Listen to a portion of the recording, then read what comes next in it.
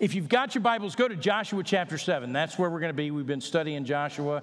And I want to make say a couple of things before we get into this while you're turning there.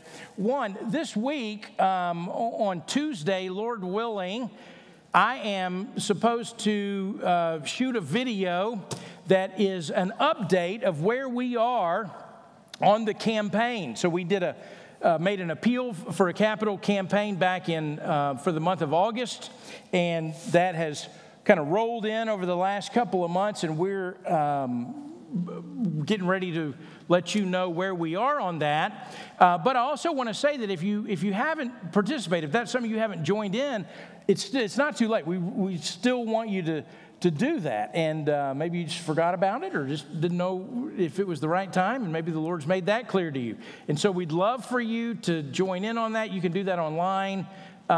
We've still got the pledge cards out here in the foyer, and so you can grab one of those if you haven't done it.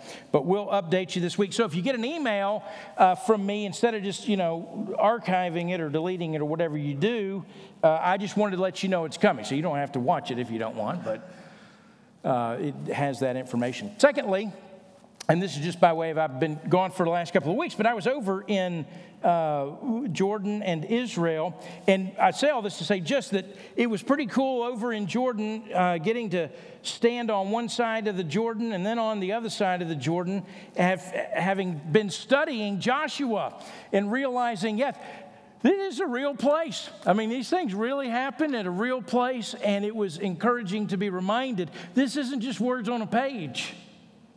This is the inspired Word of God and the history of God's people, and those spots are still there.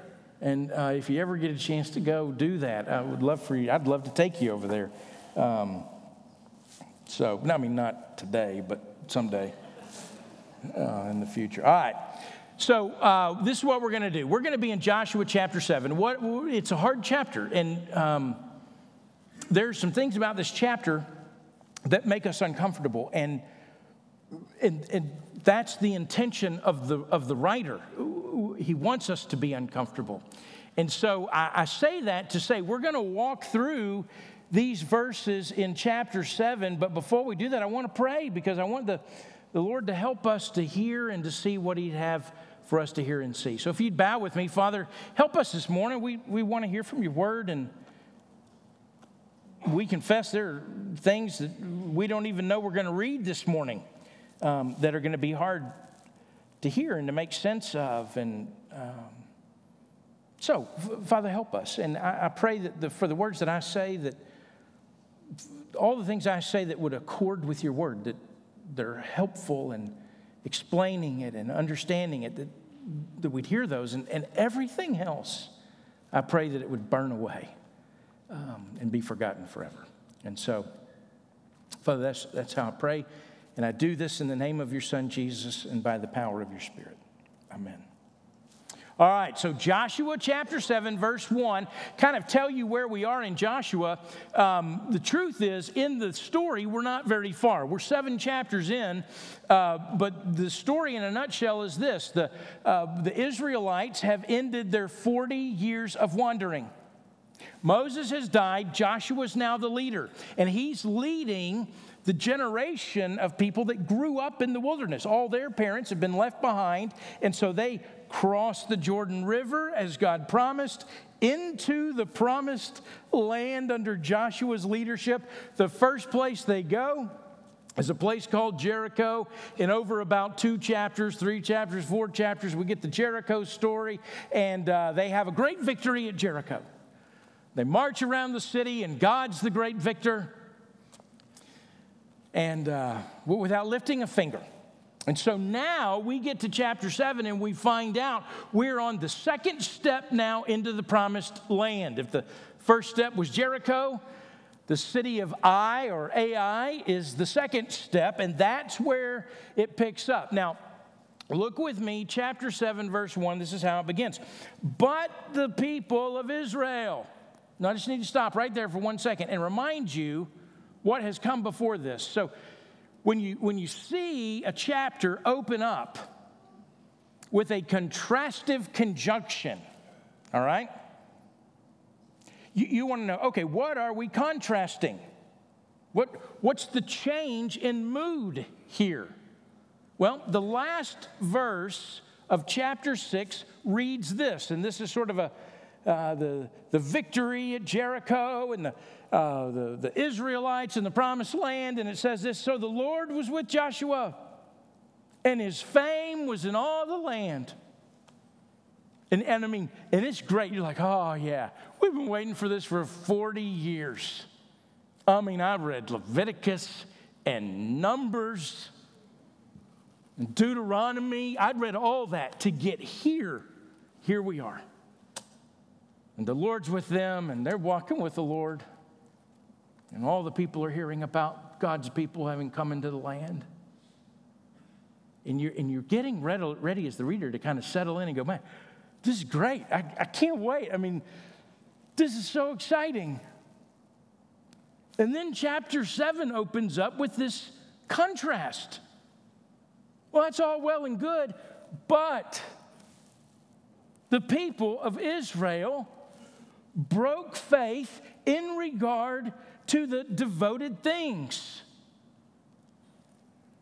For Achan, the son of Carmi, the son of Zabdi, the son of Zerah, of the tribe of Judah, took some of the devoted things. And the anger of the Lord burned against the people of Israel. And all of a sudden, the mood has changed. He's promised in chapter 1, you remember, I'll not leave Joshua, I'm not going to leave you. I'm not going to forsake you. Where you go, I'll be there. And here, the presence of God is threatened, and it's threatened because of this breach of faith. Notice it's the people of Israel who have broken faith. The people of Israel have broken faith. So you see this. And then it says, hey, but Achan, he's identified as the criminal. But the whole nation's on the hook. And the Lord's anger burned against them. And you're meant to feel this tension. And you're meant to say, well, wait a minute. Well, why is all of Israel on the hook if God knows that Achan is the guy who committed the breach, who this act against God? Why everybody being blamed? And you're meant to feel that. You're meant to say, wait a minute, what's going on here? Well, to help you understand, so remind you, last week, Chad talked about the devoted things, the things that are set apart for destruction, or the things that are set apart as sacred property. It belongs to the Lord. It makes the nation of Israel different from every other nation in the world. They were not meant to profit personally from these attacks, from this conquest. This is God's victory. He's the victor. And so he's setting apart permanently these things as belonging to God, and this is part of God's rules of engagement. So we speak about things, doing things according to God's will, but we also see that there is a way in which God wants us to do things. And so God outlined what was to be destroyed and what was to go into the temple treasury. And in chapter 6, verse 18, he makes clear, don't take anything as a spoil of war. And if you do, destruction and trouble is going to come on the camp. But Achan has taken some of the devoted things, and trouble is coming. In fact, later in the Chronicles, much later when that's written, the chronicler, as he's going through the genealogy, he's going to mention Achan, but he's going to change his name just a little bit to Achor, which means trouble. His name gets changed in history. He's a troublemaker. He brings trouble. Now, one last thing about verse 1, and we've got to move on. But verse 1, let me say it this way. Verse 1 is meant for the reader. Joshua doesn't know this information. Let's put it this way. Have you ever seen a TV show or a movie, and the opening scene, you clearly know, hey, I have no idea what's going on, because the opening scene happens somewhere in the middle or the end of the episode. And then the scene ends and the screen goes black, and then you have this 48 hours earlier. And then they start the story, right? Okay. That's kind of what verse 1 is. And verse 2, 48 hours earlier, now the story starts. He's going to tell us how we get there. Look at verse 2. Joshua sent some men from Jericho to Ai, which is near Bethaven, east of Bethel, and said to them, go and spy out the land. And the men went and spied out Ai. So, Jericho, we have the victory. Step 2, we're going to go to Ai. He sends some spies. They go there. Ai's where they're headed. Incidentally, Ai means something like a heap of ruins or a pile of stones. And it's as if the narrator is foreshadowing something for us here. Verse 3, and they returned to Joshua and said to him, do not have all the people go up, but let about 2,000 or 3,000 men go up and attack Ai. Do not make the whole people toil up there, for they are few. So they come back and they're like, hey, look, we're not, this isn't Dallas. I mean, it's not, it's like Chapel Hill. We don't need to send everybody there. They don't even have a Walmart, all right? So, and it may not even be 2,000, 3,000 people. It could be the way that it's written, it's talking about a couple hundred people. We don't need that many people. Verse 4, so about 3,000 men went up from there, from the people, and they fled. They ran away from the men of Ai. And the men of Ai killed about 36 of their men and chased them before the gate as far as Shebarim and struck them at the descent. And the hearts of the people of Israel, melted and became as water. Now get this, the battle of Jericho, Israel doesn't lose a man. And the people of Jericho, it's their hearts that melted.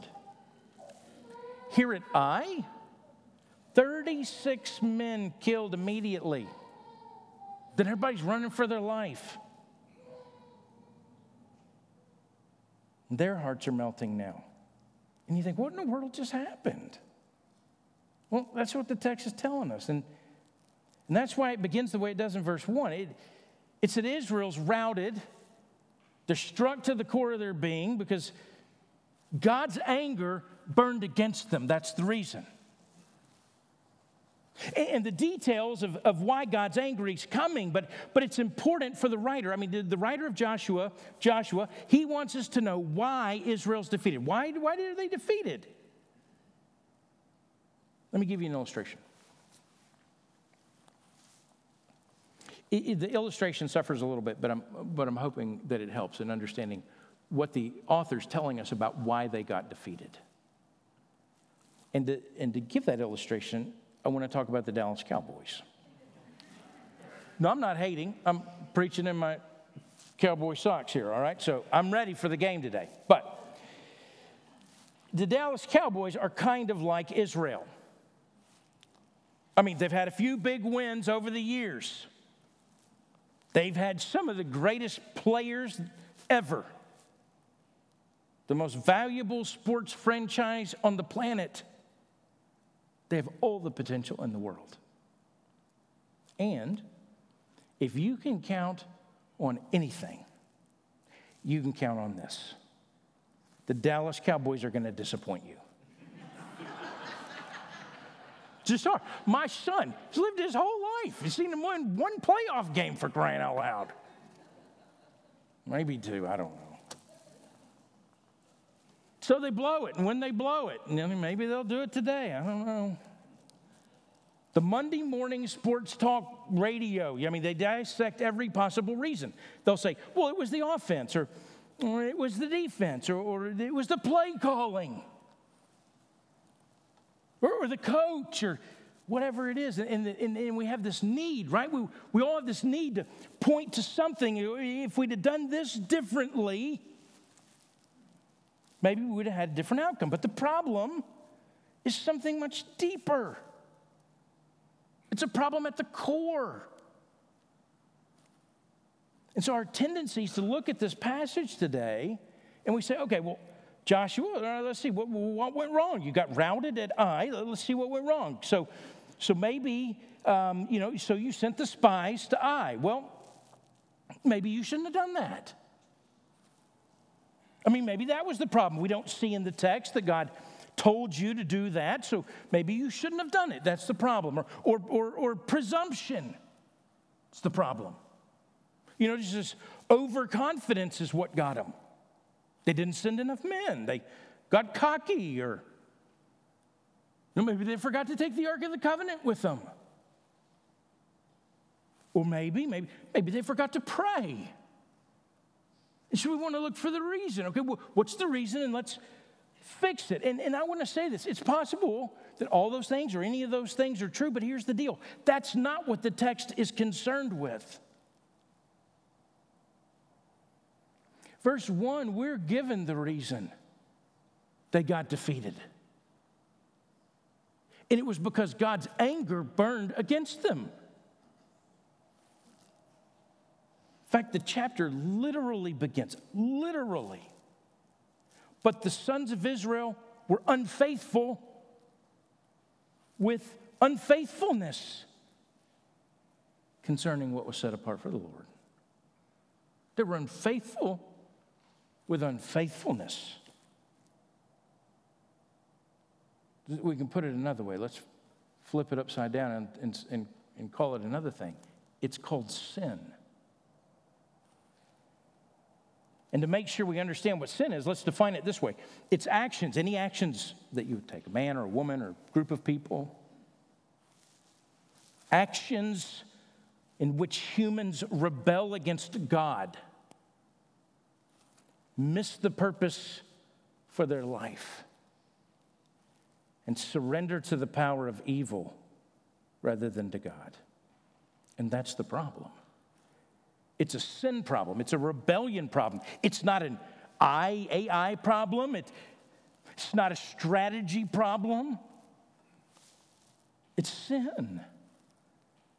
And the Israelites, as it turns out, they brought sin with them into the promised land. They didn't leave it on the other side of the Jordan. It wasn't eradicated as they walked through the waters of the Jordan, which means this: they have a problem beyond what they can solve on their own. They have a huge problem. Just a note, really, about the honesty of Scripture. It's refreshing. I mean, so what's being described here in these first verses is a failure.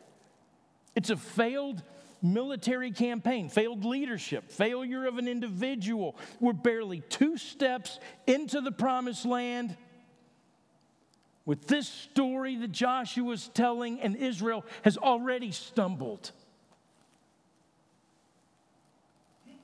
And one of the things you see about this is that this story that's being told is not a new story. It's an old story. It's a very old story with an old pattern. And so 2 things I'd say about it this morning. It reminds us we've got to be tending the fire of our faith. I mean, if we don't tend to it, just like any fire, the flames go out, the wood goes cold. This is a people that had grown up in the wilderness and witnessed firsthand the consequence of their parents' unfaithfulness. And this contrastive conjunction at the beginning of chapter 7 isn't something anybody wanted. I mean, if we know anything about human nature, one of the things we can imagine is you have a generation of people that spoke with a confidence that goes something like this: well, we're not going to make the same mistakes our parents did. I mean, we're not going to blow it like they did. I think, surely they would have been sure of themselves. We can do this. We're ready. Show us the way. In fact, the end of chapter 1, you have part of the tribes. You hear the words almost like a song. All you commanded us, we'll do. Where you send us, we'll go. We have We have a faith that needs tending. You can't just ride this deal. We've got to grow in our faith and encourage each other in faith and build up each other's faith and fight for faith. And secondly, the chapter reminds us 2 steps into the promised land that the future of Israel is absolutely and completely dependent on the grace of God. Look at verse 6. Then Joshua tore his clothes and fell to the earth on his face before the ark of the Lord until the evening. He and the elders of Israel, they put dust on their heads. It's a picture of mourning, of grief taking place. And then Joshua said, it's this prayer, "Alas, O Lord, why have you brought this people over to the Jordan at all? Why have you brought us here? To give us into the hands of the Amorites, to destroy us? Would that we had been content to dwell beyond the Jordan." Would that we had been content. So it's interesting. After the crossing of Jordan and also after the crossing of the Red Sea, the people of God fail a test of obedience. And the response is something like this. So, okay, God, being delivered or this divine intervention that you bestowed upon us, it came with a testing that was too great. In other words, the power of God in their lives, the power of God that comes and intervenes and exerts itself and leads them, this power of God on their lives then comes with this opportunity for them to respond to God with their lives. It's called obedience. And when they failed, the response is that, well, we were content not to know God's power. We were better off before this happened. We were content and we didn't know it. It's like saying the ignorance of God's power was better than the call to obedience in response to God's power.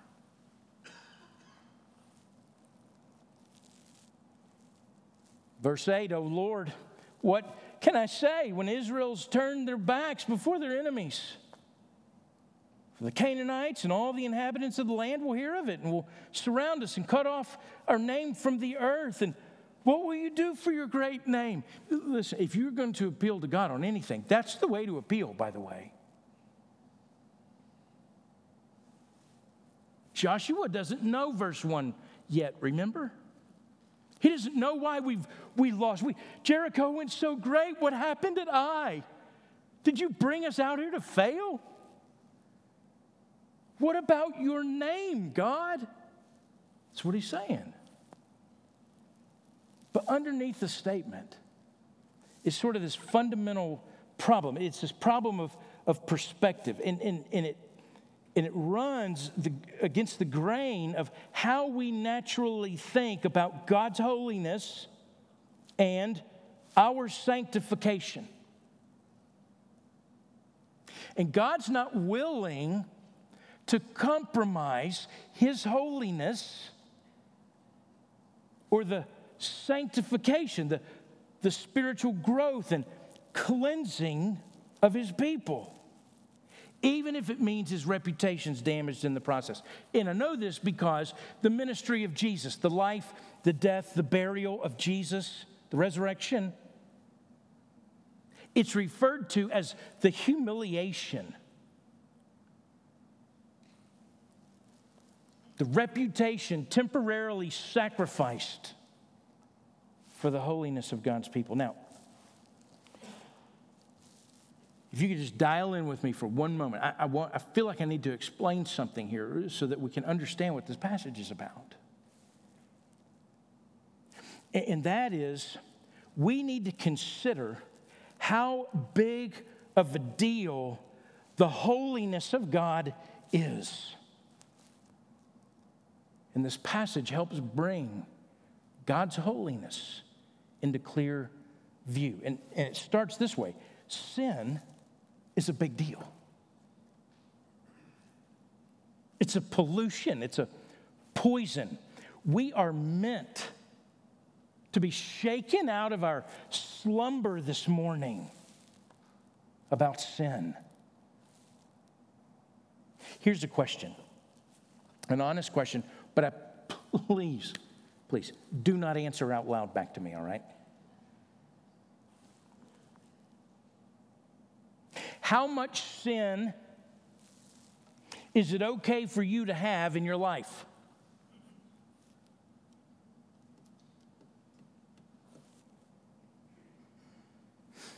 What's your threshold of sin?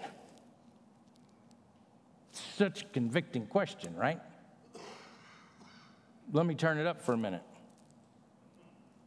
At what point are you convicted? I mean, at what level of sin in your life do you finally become uncomfortable? How much sin can you reasonably be comfortable with in your life? Let's put it another way. How much sin do you think you're able to manage in your life without it becoming a problem?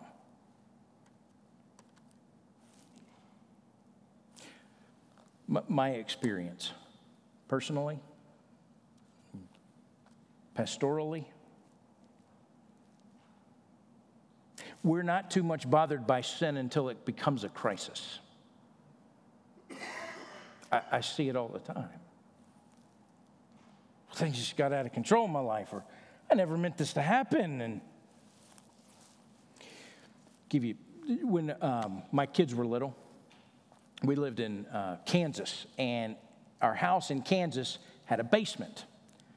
And the kids would play in the basement, and they would pretend. My two oldest kids, Maggie and Jay, they were young elementary school age. Catherine was just a little baby. But they would go down into the basement. We'd be upstairs, and they'd be down in the basement, and they would play this thing. I don't even know what it meant. They called it team wrestling team, okay? Don't even know what that means.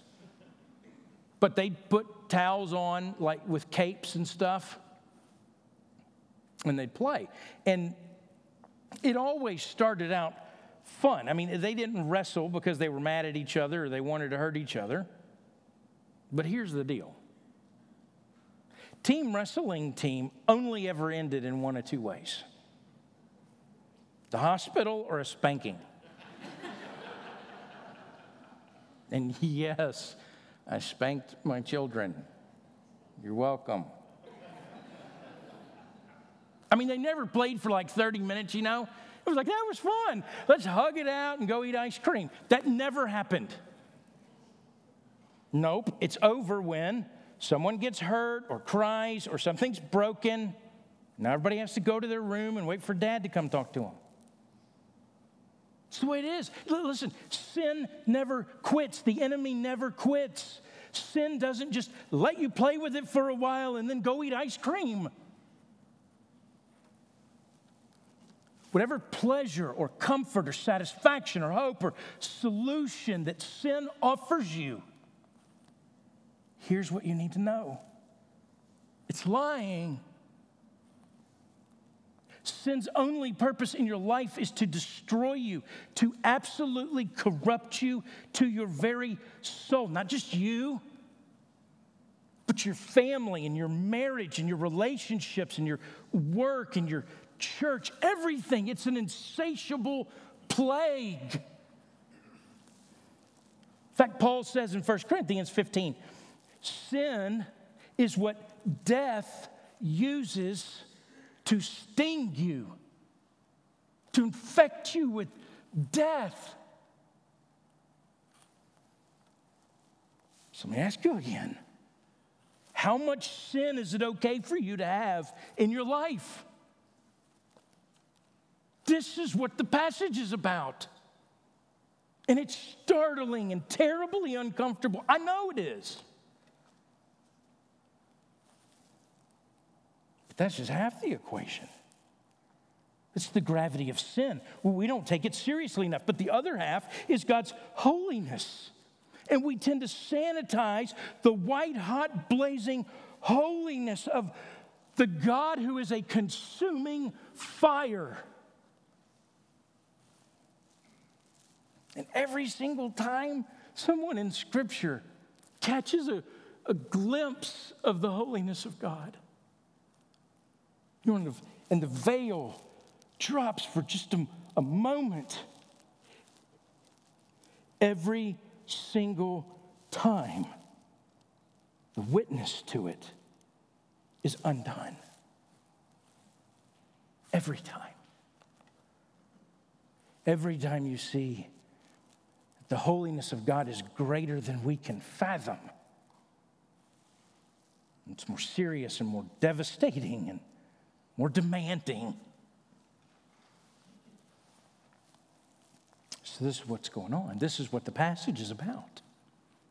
The seriousness of sin and the holiness of God.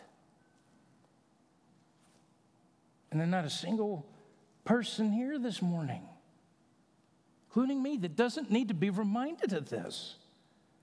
And by God's grace and the power of His Spirit this morning, we need a reset in our soul. And have our eyes awakened. Oh, no, that's not okay for me in my life. Let's pick up in verse 10. The Lord said to Joshua, "Get up.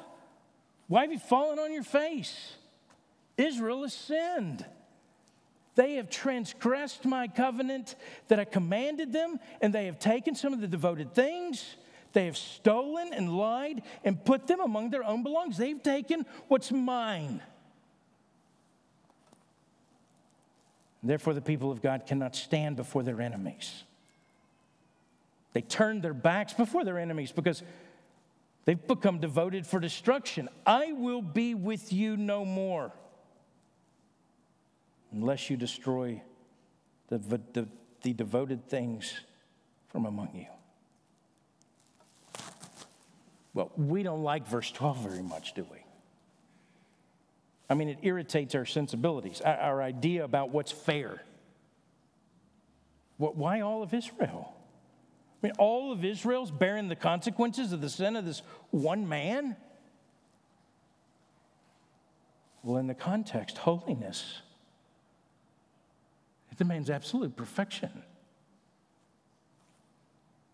Absolute holiness. At this point, our minds, maybe, they drift back to the story of Adam and Eve.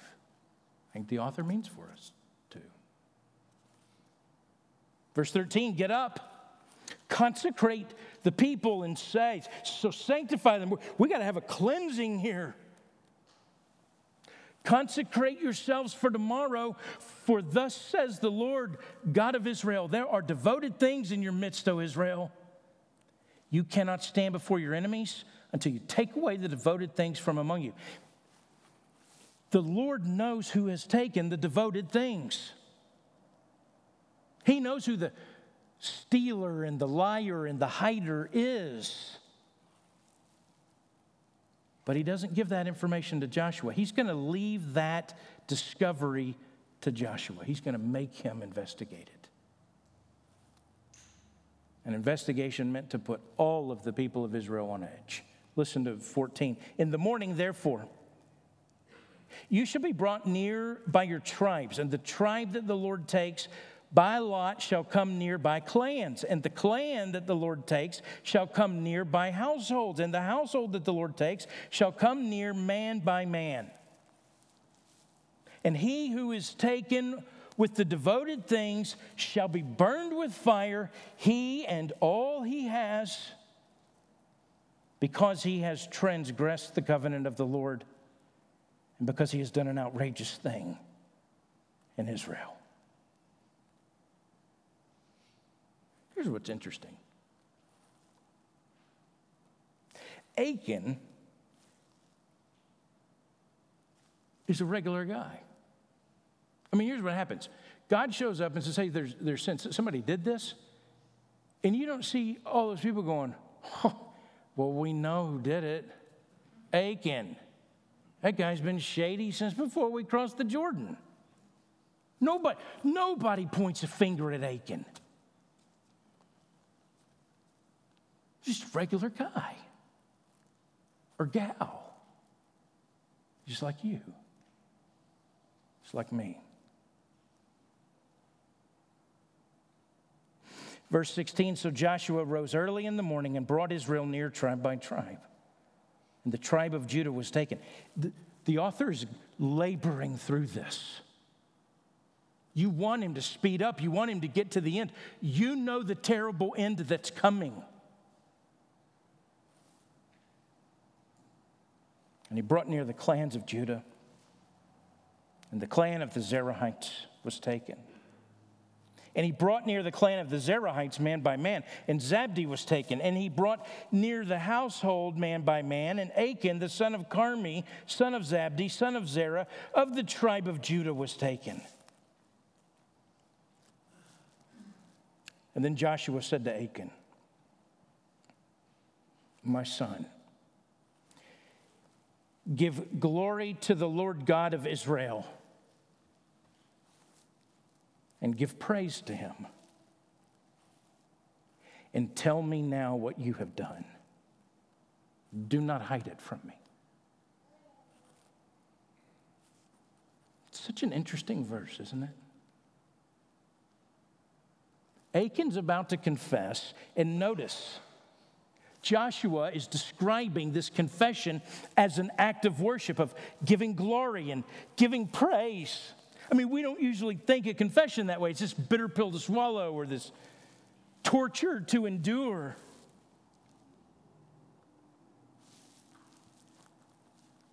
And look, this is going to end badly for Achan, okay? But I think verses 20 and 21, I mean, there's this relief, there's this peace. I mean, imagine the agony of Achan and his family up to this point. So verse 20, Achan answered Joshua, truly, I have sinned against the Lord God of Israel, and this is what I did. So Achan views his sin rightly.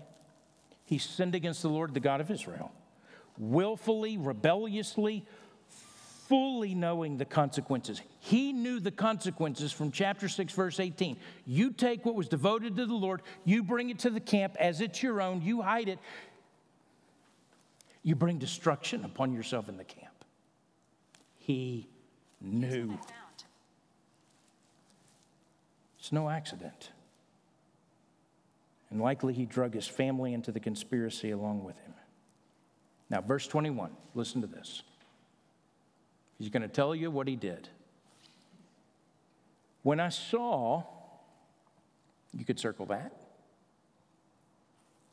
When I saw among the spoil a beautiful cloak from Shinar, from Babylon, and 200 shekels of silver, and a bar of gold weighing 50 shekels, then I coveted, or desired, you could circle that word.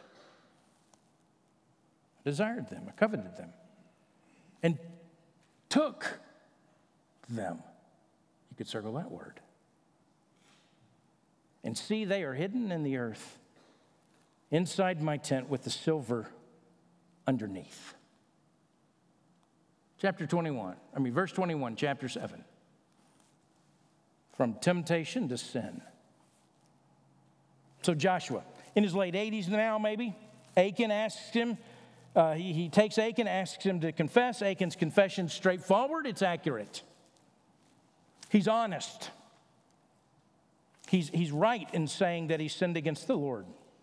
And then he even gives the details of what he took and how it was hidden. We don't know if there's any remorse or not. We're not able to pick that up. But what we do get is we get a template for sin. I saw.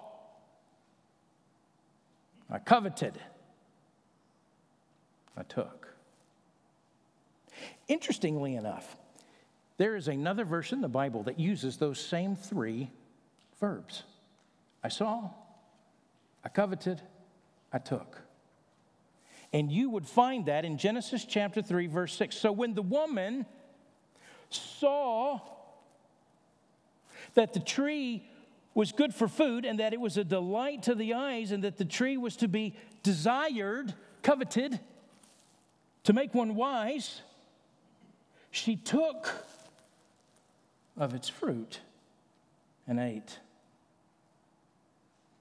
James, he describes the process this way. But each person is tempted when he is lured or enticed by his own desire. Then desire, when it is conceived, gives birth to sin. And sin, when it is fully grown, brings forth death. John writes in 1 John, for all that is in the world, the desire of the flesh, the desires of the eyes, and the pride of life is not from the Father, but from the world. Here's the thing. You already know that verse. You've already experienced all those feelings. You've lived it. We all have. You know, the old saying, you can't keep the bird from flying over your head, but you don't have to let it build a nest. Achan allowed it to build a nest. He took the robe from Babylon, the 200 shekels, and the gold. Something in Achan caused him to see it and then take a second look. He knew he wasn't supposed to take it, yet he esteemed his own glory above that of God.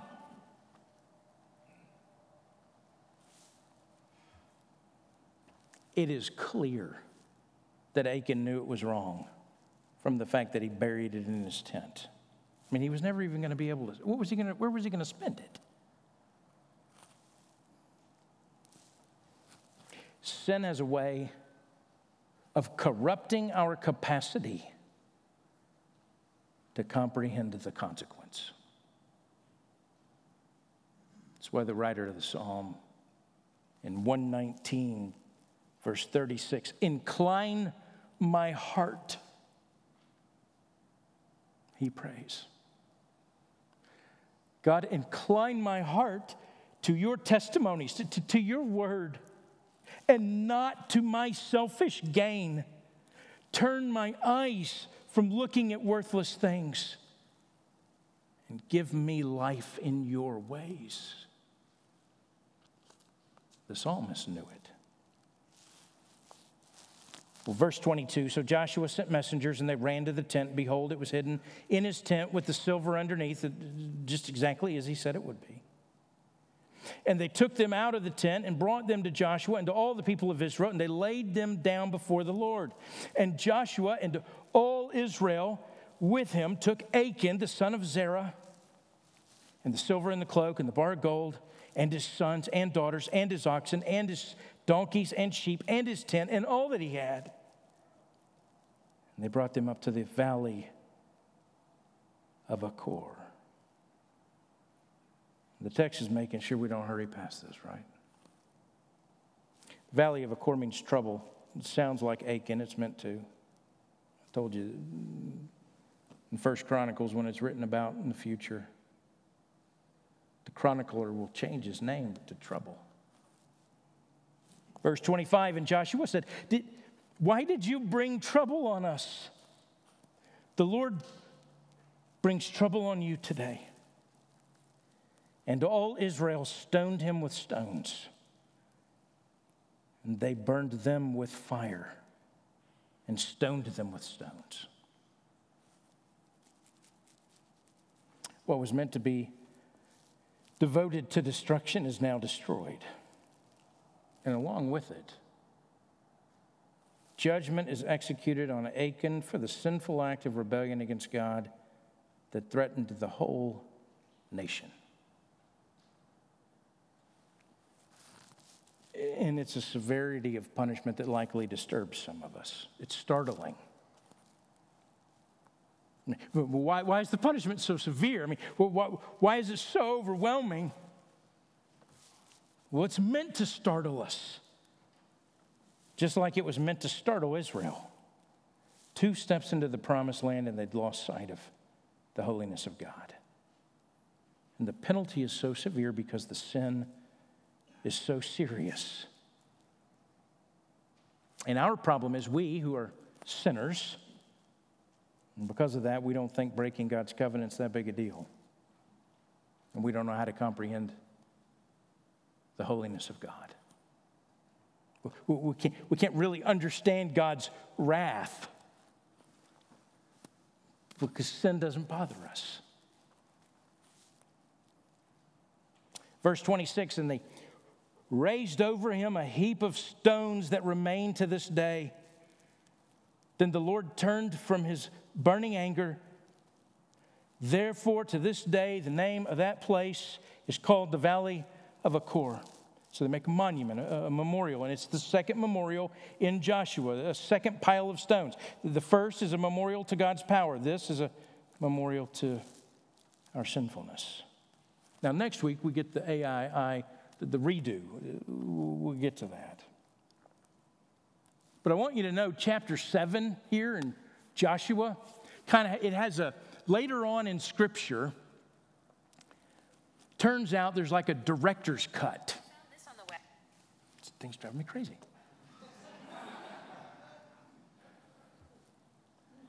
There's more to the story. We didn't know it yet, and it'll be 400 or 500 years into the future that we see sin's not the last word, death's not the last word, judgment's not the last word, grace is and life is. That's the last word. And listen, let me just say, if you're convicted this morning, great. You're in good company. Let your conviction lead to confession. Ask of the Lord to stir your affections for his holiness. So God's desire this morning through hearing the word is not that you'd leave here in despair or crush you beyond healing or send you home this morning without hope. God desires to draw you near and forgive your sin and cleanse you from all unrighteousness. And so 400 or 500 years from this episode, through the voice of Hosea, God will finish the story of the Valley of Achor.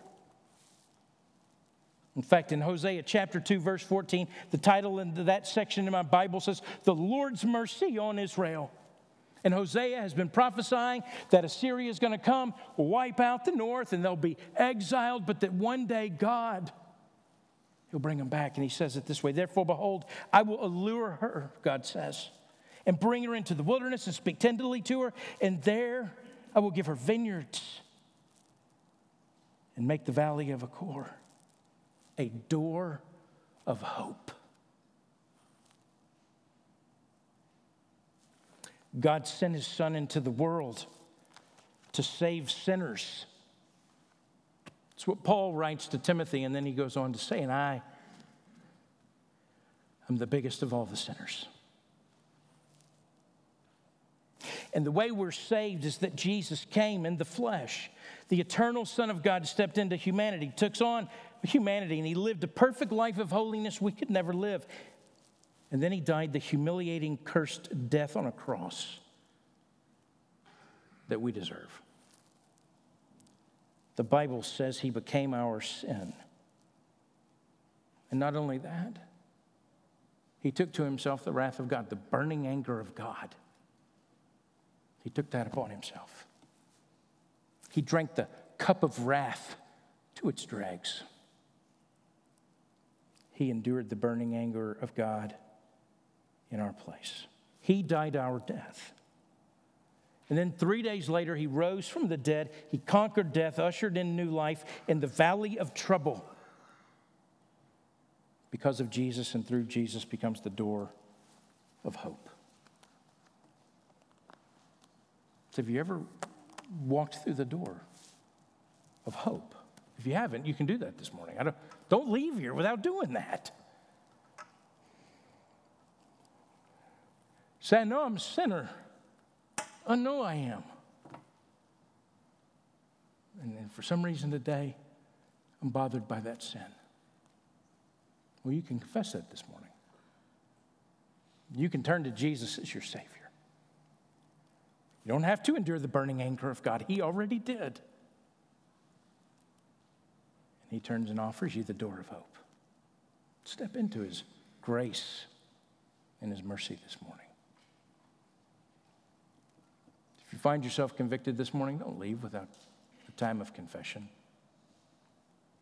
Don't resist the Spirit as He moves. Father, pray you'd be with us this morning. Do what only you can do in our hearts and our minds.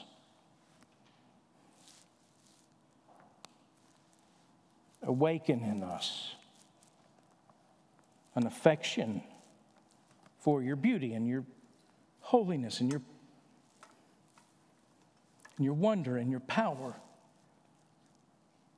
And Father, would you convict us this morning of the sin and the things we've become numb to in our life? We don't want to be numb to that anymore. And so, Father, we ask this the only way we can. In the name of your Son, Jesus, and by the power of your Spirit. If